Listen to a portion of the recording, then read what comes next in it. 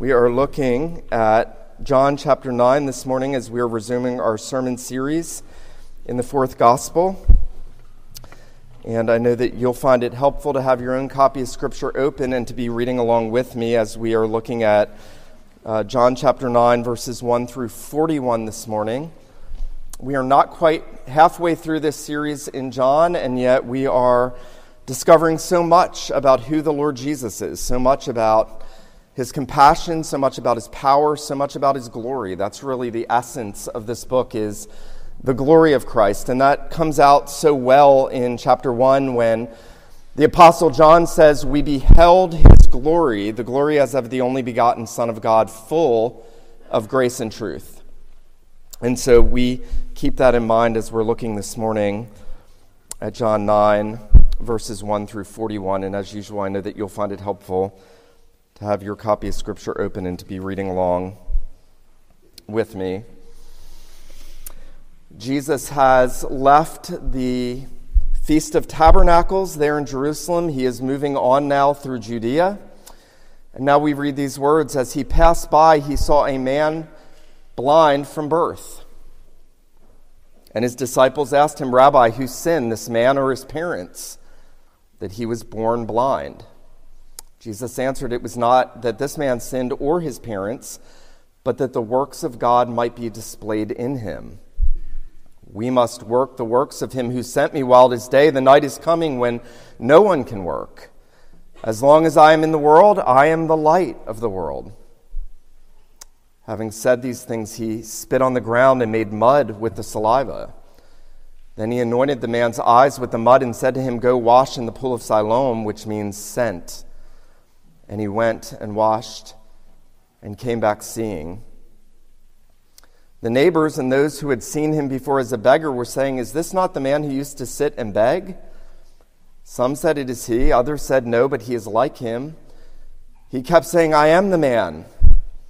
So they said to him, 'Then how were your eyes opened?' He said, 'The man called Jesus made mud and anointed my eyes and said to me, "Go to Siloam and wash." So I went and washed and received my sight.' They said to him, 'Where is he?' He said, 'I do not know.' They brought to the Pharisees the man who had formerly been blind. Now it was a Sabbath day when Jesus made the mud and opened his eyes. So the Pharisees again asked him how he had received his sight, and he said to them, 'He put mud on my eyes, and I washed, and I see.' Some of the Pharisees said, 'This man is not from God, for he does not keep the Sabbath.' But others said, 'How can a man who is a sinner do such signs?' And there was a division among them. So they said again to the blind man, 'What do you say about him, since he has opened your eyes?' He said, 'He is a prophet.' The Jews did not believe that he had been blind and had received his sight until they called the parents of the man who had received his sight and asked him, 'Is this your son, whom you say was born blind? How then does he see?' His parents said, 'We know that this is our son and that he was born blind. But how he now sees we do not know, nor do we know who opened his eyes. Ask him, he is of age, he will speak for himself.' His parents said these things because they feared the Jews. For the Jews had already agreed that if anyone should confess Jesus to be Christ, he was to be put out of the synagogue. Therefore his parents said, 'He is of age, ask him.' So for the second time they called the man who had been blind, and said to him, 'Give glory to God. We know that this man is a sinner.' He answered, 'Whether he is a sinner or not a sinner, I do not know. One thing I do know, that though I was blind, now I see.' They said to him, 'What did he do to you? How did he open your eyes?' He answered them, 'I've told you already, and you would not listen. Why do you want to hear it again? Do you also want to become his disciples?' And they reviled him, saying, 'You are his disciple. We are Moses' disciple. We know that God has spoken to Moses, but as for this man, we do not know where he comes from.' The man answered, 'Why, this is an amazing thing. You do not know where he comes from, and yet he opened my eyes. We know that God does not listen to sinners, but if anyone is a worshiper of God and does his will, God listens to him. Never since the world began has it been heard that anyone opened the eyes of a man born blind. If this man were not from God, he could do nothing.' They answered him, 'You were born in utter sin, and would you teach us?' and they cast him out. Jesus heard that they had cast him out, and having found him, he said, "Do you believe in the Son of Man?" He answered, "And who is he, sir, that I may believe in him?" Jesus said to him, "You have seen him. It is he who is speaking to you." And he said, "Lord, I believe." And he worshipped him.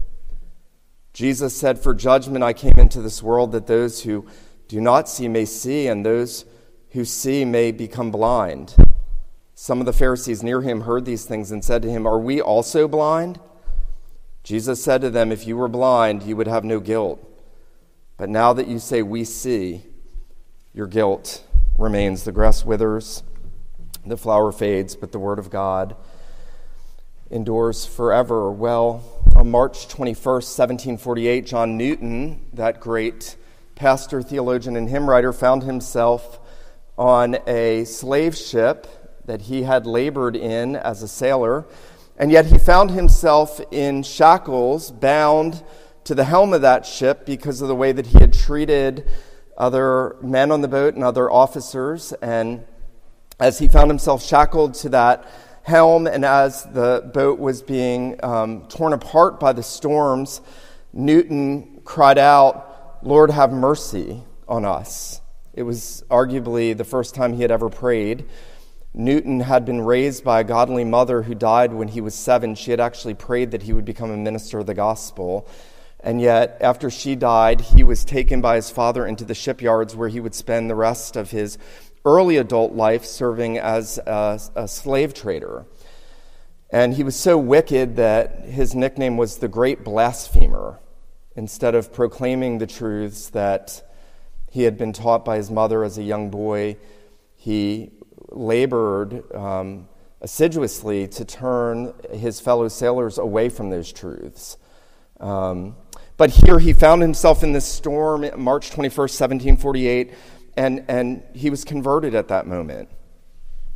He wrote in his diary at one point, he said, "On that day the Lord sent from on high and delivered me out of deep waters." The Lord sent from on high and delivered me out of deep waters. And then, almost 47 years to the day after he was converted, on March 21st, 1805, he wrote, as an older man, not well able to write, I endeavor to observe the return of this day with humiliation, prayer, and praise. Now, what you do know about John Newton is that he would go on to be one of the greatest hymn writers in the history of the Western-speaking church and English-speaking world, and he would write 348 hymns, the most famous of which is Amazing Grace. And you know that first line is autobiographical. The experience that he had there on the ship in that storm when he cried out, "Lord, have mercy," and God drew him out of the deep waters, is the experience he speaks about when he says, "Amazing grace, how sweet the sound that saved a wretch like me. I once was lost, but now I'm found, was blind, but now I see." Newton was reflecting on the words of the blind man. "All I know is I was blind, and now I see." I don't know how he did it. At that point, I don't even know who he is, but I was blind, and now I see.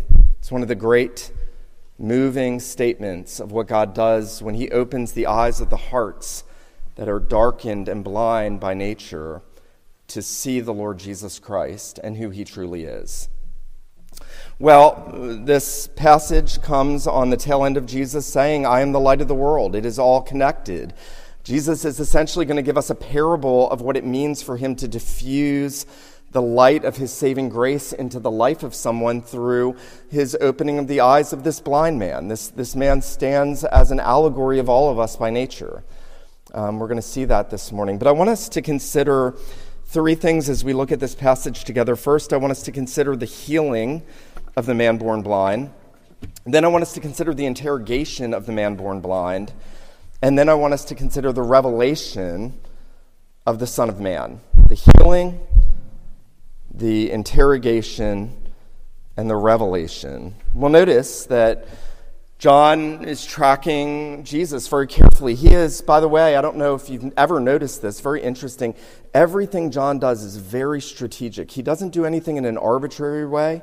Every account he gives, he does with great selectivity. At the end of this book, he'll tell us that if all the things Jesus said or did were written down, the world itself couldn't contain all the things that he did.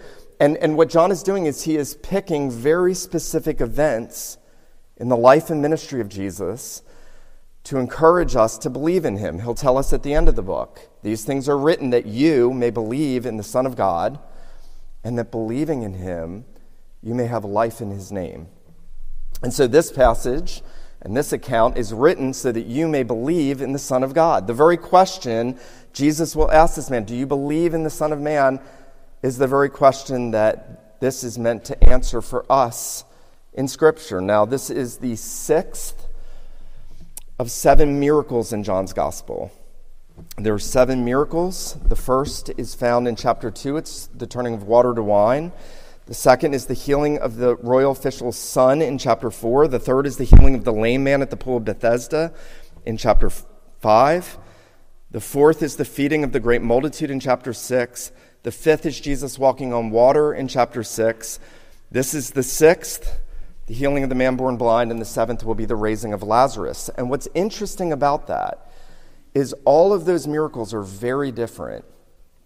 Whether it is a miracle of nature transformation in the water to wine, or it is a resurrection from the dead in Lazarus. And John has picked for us very strategically a gambit of the miracles that Jesus performed. It's been noted that when Jesus talks about what he's doing in Matthew 11, he says that the lame walk, the blind see, the dead are raised, that those are the 3 categories of healing miracles that John is setting out. We've seen the lame man healed. Now we're going to see the blind man given his sight, and then we're going to see Lazarus raised.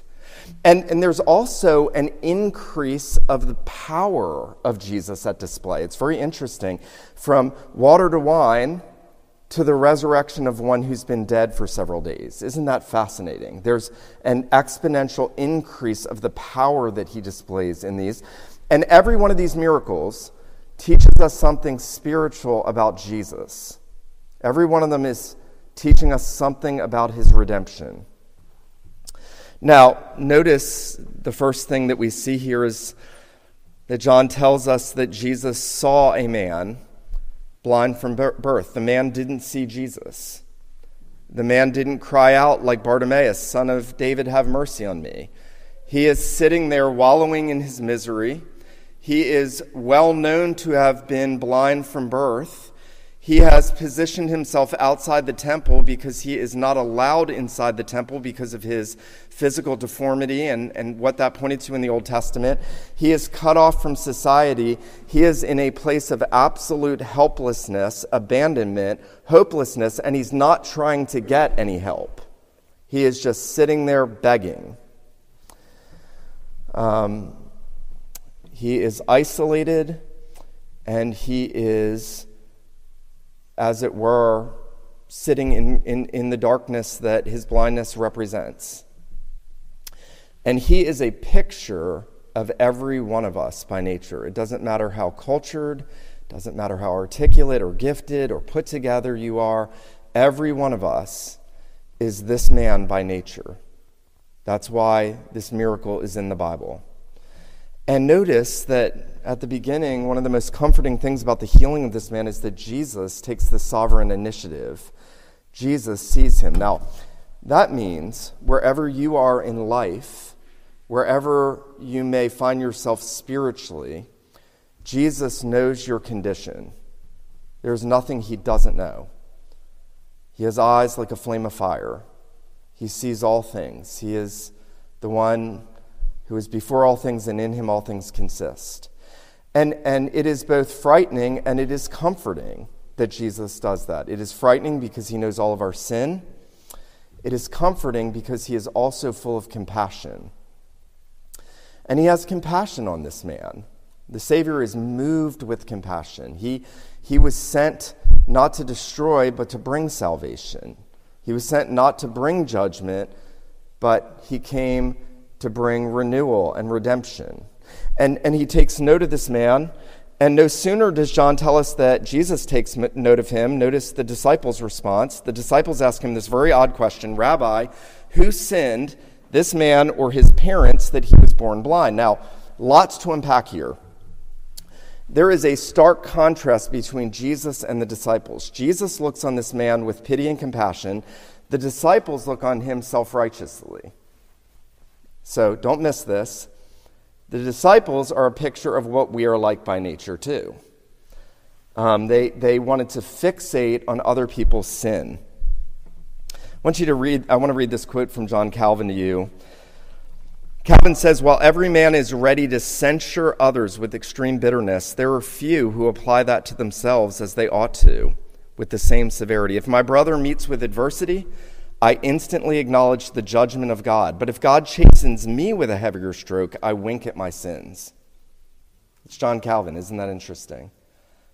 That they are ready to say, Lord, why did this guy deserve what's happened to him, this affliction? There's a word there for us that we would be much quicker at pointing out our own sins than the sins of others. Because if you fill your mind and heart with the news, you will be trained to fixate on what's wrong with everyone else and not what's wrong with you. And usually it's not even things that are wrong with them, it's made-up things. But here the disciples are looking contemptuously at this man instead of with hearts of compassion. And then they ask that very odd question, who sinned, this man or his parents? How could this man have sinned to have been born this way? And maybe they're thinking that there was some sort of sin that he committed in the womb of his mother, but they are essentially saying all affliction is a result of sin. Now let me say this morning, all affliction is a result of sin, Adam's sin.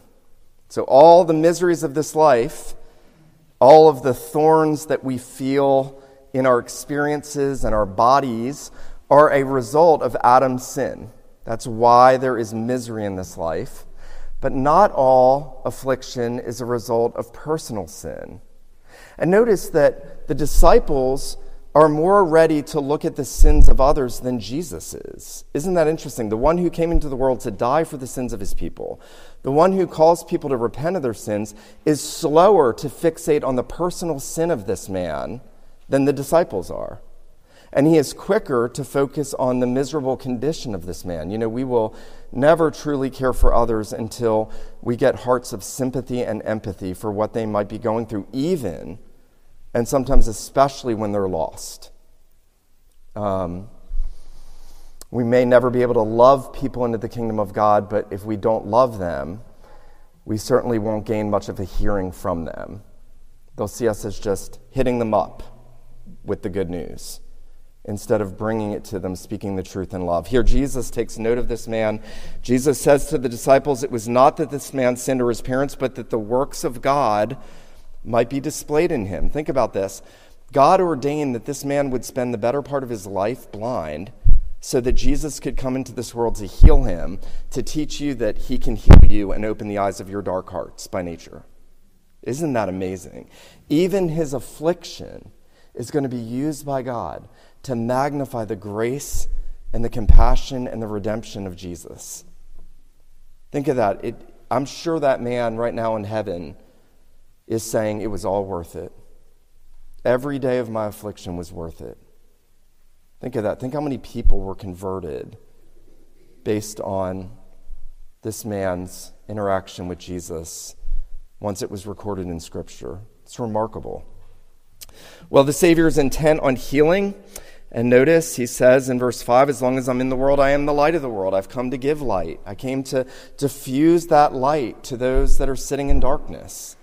Jesus didn't come to people because they shaped up. He doesn't come to people because they do good enough or they reform themselves enough.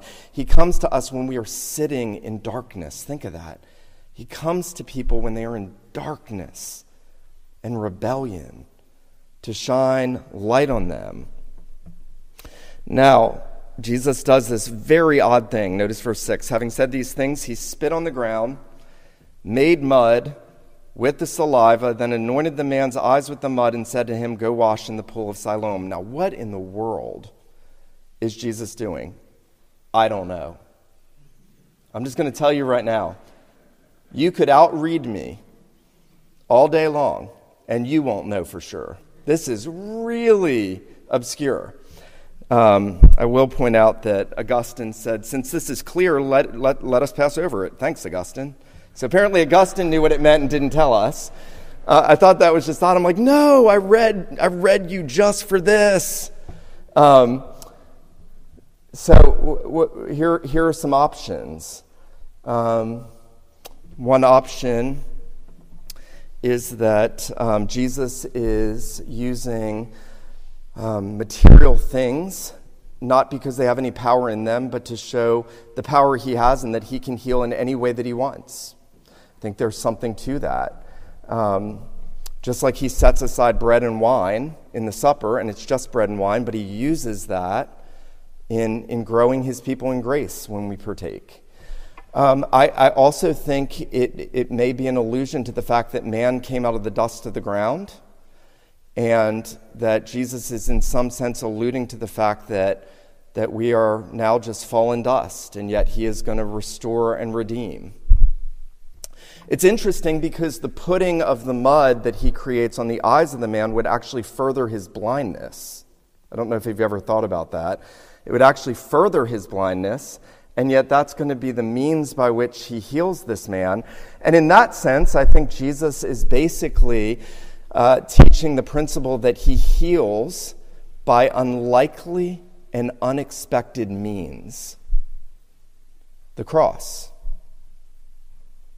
is the most unlikely and unexpected way you get saved. And yet it's the only way we get saved. A man nailed to a tree as a criminal, cursed. A king, a traitor, nailed to a tree.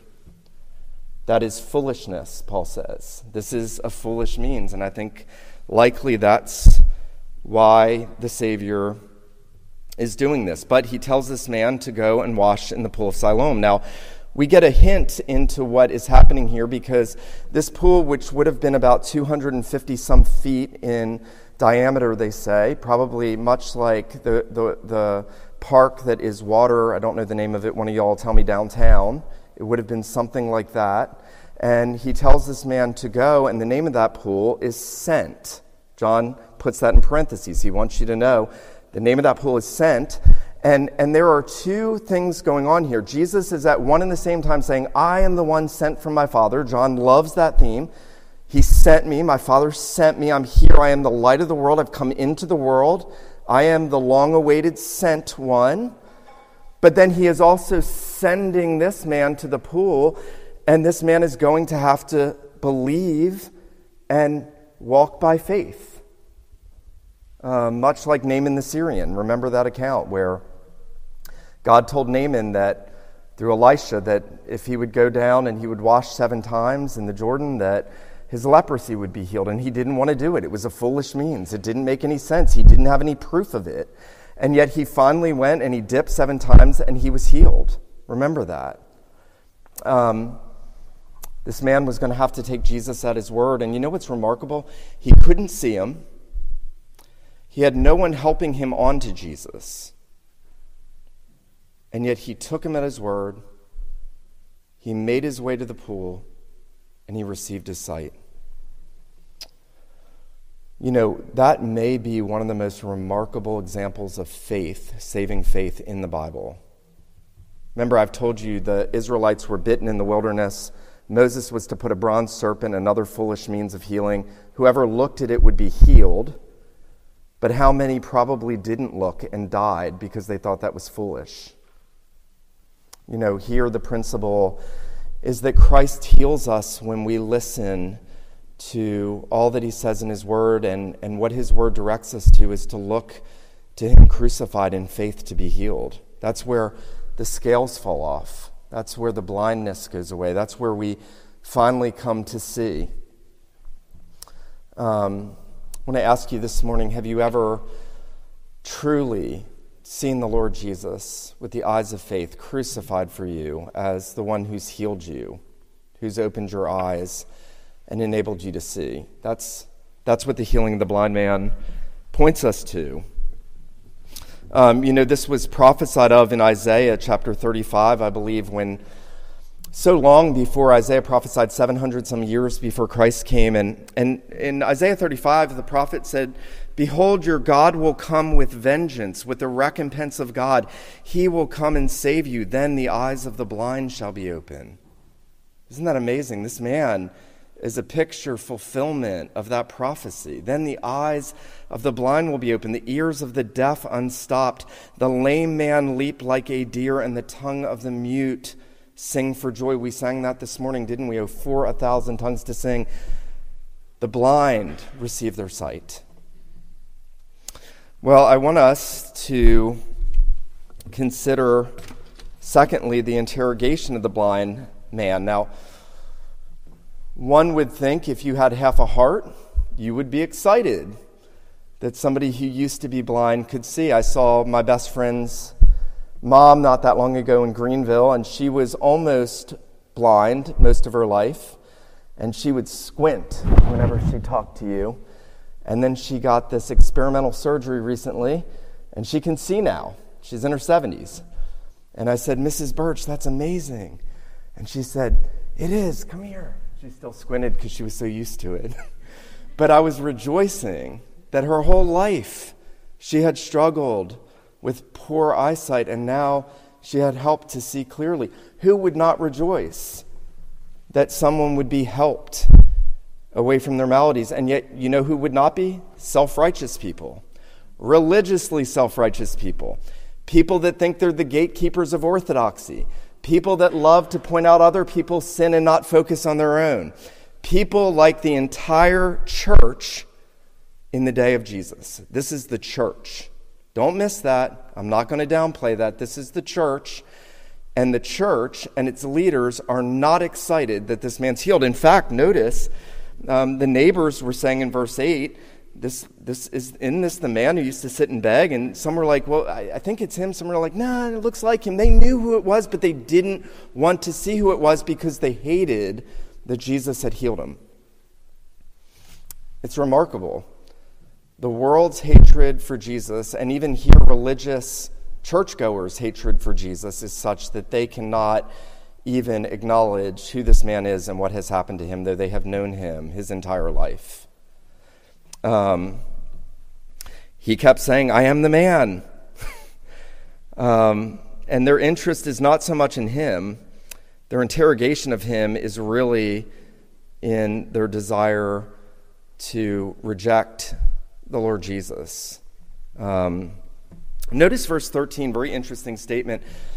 They not only cannot rejoice with him, they have to bring him to the religious leaders in Israel. Notice, they brought him to the Pharisees. They brought the man who had been formerly blind. So this would be essentially like us taking this man to the Supreme Court.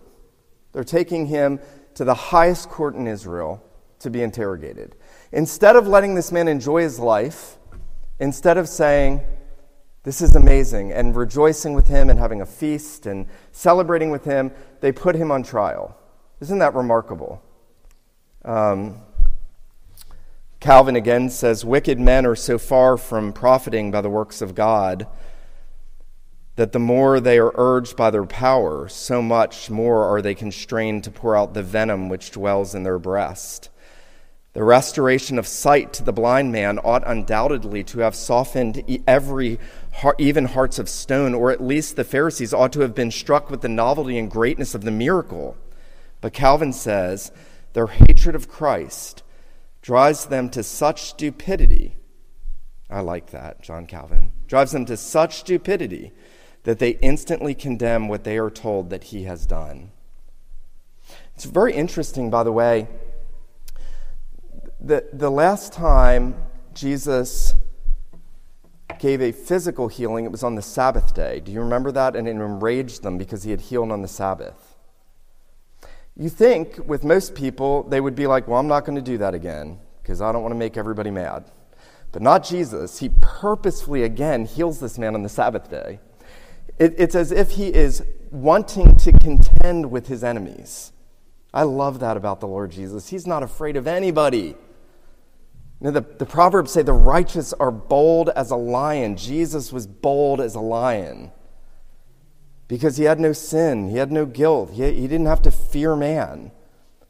And notice as the Pharisees contend with this man, and he recounts what happens, and they question him, and he tells them, and they then bring his parents, and they tell him, this is our son, and then they bring him back a second time in verse 24, and notice their issue is not with this man, but with Jesus. They say, give glory to God, we know that this man is a sinner. Now, I just want to say as an aside, in their interrogation of this man, they are teaching us an important principle. Men and women can do many things that they think bring glory to God that's actually evil. So they say to this man, give glory to God. We know that this man is a sinner. It's also interesting that they think they are sinless, and they say that he was born in utter sin, and they want to say Jesus is a sinner when there's only one person in the room who's not a sinner. It's fascinating. They're blind. They can't see. This man has seen. Their contentions with the Son who enabled him to see. And I love what this man finally says to them in verse 27. You sort of get his frustration. I can't imagine the internal angst he had. He says, I've told you already, and you would not listen. Why do you want to hear it again? Do you want to become his disciples? And then that man, though he does not yet know Jesus savingly, defends him. Notice verse 32. Never since the world began has it been heard that anyone opened the eyes of a man born blind. If this man were not from God, he could do nothing. They answered him, you were born in utter sin, and would you teach us? And they cast him out. Now, Sinclair Ferguson has helpfully said this. A basic misunderstanding of the Lord Jesus and a basic misunderstanding of the way in which the Lord Jesus operates will become a little speck in my eye that I continue to rub until I am completely blind to the Lord Jesus himself. So if we do not know him savingly, if we cannot see who he is like an irritant in people's eyes that they rub until they're completely blind. So here, Christ is teaching us how the eyes of men's hearts are open, and yet they are exemplifying further and further and further darkness and blindness. Isn't that fascinating, the stark contrast between the man that's healed and these religious leaders? Now, I want us to thirdly and finally consider the revelation of the Son. It's interesting, at some point Jesus has snuck out of the room, outside the temple area. Somebody said this, he's playing hide and seek. He's left, they're interrogating the man, and he doesn't know where, the man doesn't know where he went. And then when things have sort of simmered down and they've cast the man out, then Jesus goes and finds the man. I think there's a lesson here for us. You know, it's interesting. Jesus often works in our lives at moments and in places when no one else can see it. I know that was true for me when I was converted. I was in the most unlikely place by myself when he worked in my soul to redeem me. And that shows that he loves to deal intimately with his people. I want to say this morning if I can. There is something so marvelous in the fact that the Lord Jesus wants to deal intimately with you and with me. That he wants to deal with us out of the sight of prying eyes so often. In the inner recesses of our soul, he finds this man. He hears that he's been cast out. He goes to him, and he begins to reveal himself to him. Now, at this point, this man is not yet converted savingly. He will be at the end of this passage. But he comes, and he first says to him, do you believe in the Son of Man? Now, that's it. I want you to think about this. Everything in this chapter is leading to one question from Jesus. Do you believe in the Son of Man? Now, the Son of Man is a messianic title out of Daniel chapter 7, verses 13 and 14, where Daniel says, I saw in the night one like the Son of Man coming with the Ancient of Days, and he ascended with the clouds, and to him was given a kingdom and authority and rule and dominion. And he is envisioning there the ascension of Christ. going and receiving the kingdoms of the world after his saving work. And that's Jesus' favorite self-designation. He is the glorious Son of Man. And he's standing before this man. And think about this. I've always thought this was marvelous. The first thing that oftentimes the blind see in the Gospels when Jesus heals them is Jesus. Think about that.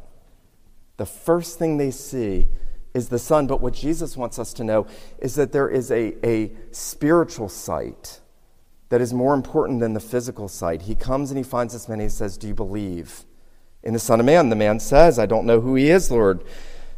Who is he that I may believe?" And Jesus says, "You have seen him. It is he who is speaking to you." Now, this passage is going to end with Jesus summarizing everything that's happened in it. And I want us to just focus on this as we close in verse 39. Jesus says, "For judgment I came into this world." Now, you may say, earlier you told me he didn't come to judge, but he came to save. Well, he's going to judge on the last day. But here, Jesus does something very important that you would miss if you glossed over this. He says, "For judgment I came into this world." And what's the first thing he says? Notice this. "That those who do not see may see." So, for judgment I came into this world, salvation, so that those who do not see may see. So, judgment unto salvation. That's confusing unless we understand that the judgment we deserve falls on him on the cross, so that judgment and salvation are inextricably linked together. The judgment he came into this world to do, first and foremost, was to hang on the cross in judgment for our sin. I've always thought it was interesting, I've noted this, I think, in the past, that all the maladies of those Jesus healed fell on him in some sense. So I mentioned the woman with the flow of blood, and he has an unstoppable flow of blood on the cross. He heals the blind man. He is blindfolded as he's led to judgment. He takes the sin and the misery on himself. He takes the judgment on himself. He takes the consequence of sin and rebellion on himself. And so he says, "For judgment I have come into the world, that those who do not see may see." And then notice this, "and those who see may become blind." Now, what does he mean by that? He means all the people, and maybe you're one of them, who think with your intellectual superiority, in your great wisdom, in your great spiritual insight, you see better than others, and you are better than others, and you have no need of a Savior. That's what Jesus is saying. And he's drawing off the language of Isaiah that God sent Isaiah, "Tell these people, seeing but do not see, in hearing do not hear." Every one of us, by the way, has eyes of our hearts. And if we come to the point where we think we're better than other people, and we think we see, Jesus says we are blind. See, the gospel is so counterintuitive. The only people that get saved are people that say, "I'm blind." And people that say, "I see," are hardened in blindness. Isn't that interesting? The first thing to us coming to a saving knowledge of Christ is to say, "By nature I am blind. By nature my heart and my mind are darkened." And, it's interesting. Martin Luther said, once you say that and you begin to cry out to the Lord, you've already received grace and you've already had the eyes of your hearts opened. Isn't that interesting? The second you really say that from the heart, the second you really acknowledge you're not better than other people. In fact, you know and feel that you're worse than others. Don't miss that. The greatest snare to coming to Jesus is thinking you're better than others. The greatest snare to coming to Jesus is thinking, "I'm not like those sinners over there." Notice what the Pharisees said. In verse 34, you were born in utter sin. No, all of us were born in utter sin. But the moment we recognize that and we cry out to the Lord who said, seek me while I'm near, is the moment we've already had our eyes open to see and believe in the Son of God. I want to leave you with this thought this morning. And I want us all to leave here asking the question, have I had the eyes of my heart opened by Christ? You know, that's a prayer we need to pray constantly, even if we've had it done in initial conversion. We need to say, Lord, give me more light. Open my eyes that I may see wondrous things in your law. Open my eyes that I might see Christ in his glory. Open the eyes of my heart that I might not love wickedness and darkness. Open the eyes of my heart that I might see the Savior on the cross for me. That's a prayer that true believers pray all of their life. Remember, David prayed that. Open the eyes of my heart that I might see wondrous things from your law. We are acknowledging that only he can do it. And here's the good news. He does it freely. He does it sovereignly. He does it merely by grace. And he loves to open the eyes of sinners like us. Isn't that wonderful? Jesus loves to open the eyes of sinners like us. And then I want us to leave with one other thought this morning.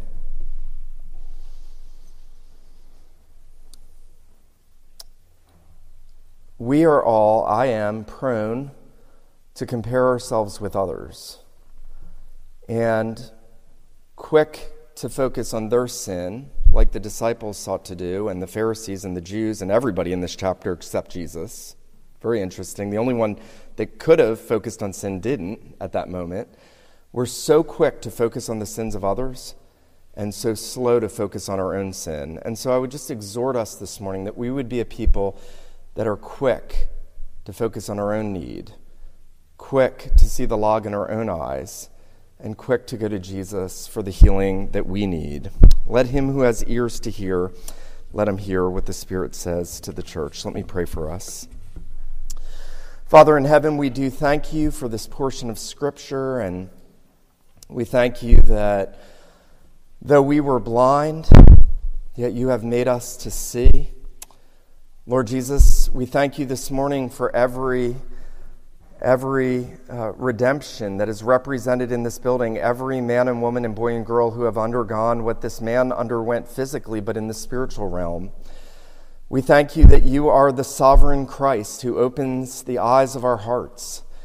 We pray that you would open them wide to see you as the glorified Son of Man. We pray that you would open the eyes of our hearts more and more, that we might behold more and more of your light and glory and holiness and beauty. We pray that you would also make us a people, Lord, that are quick to focus on our own sin and that are quick to come to you to deal with it. Would you have mercy on us to that end? We pray these things in Jesus' name. Amen.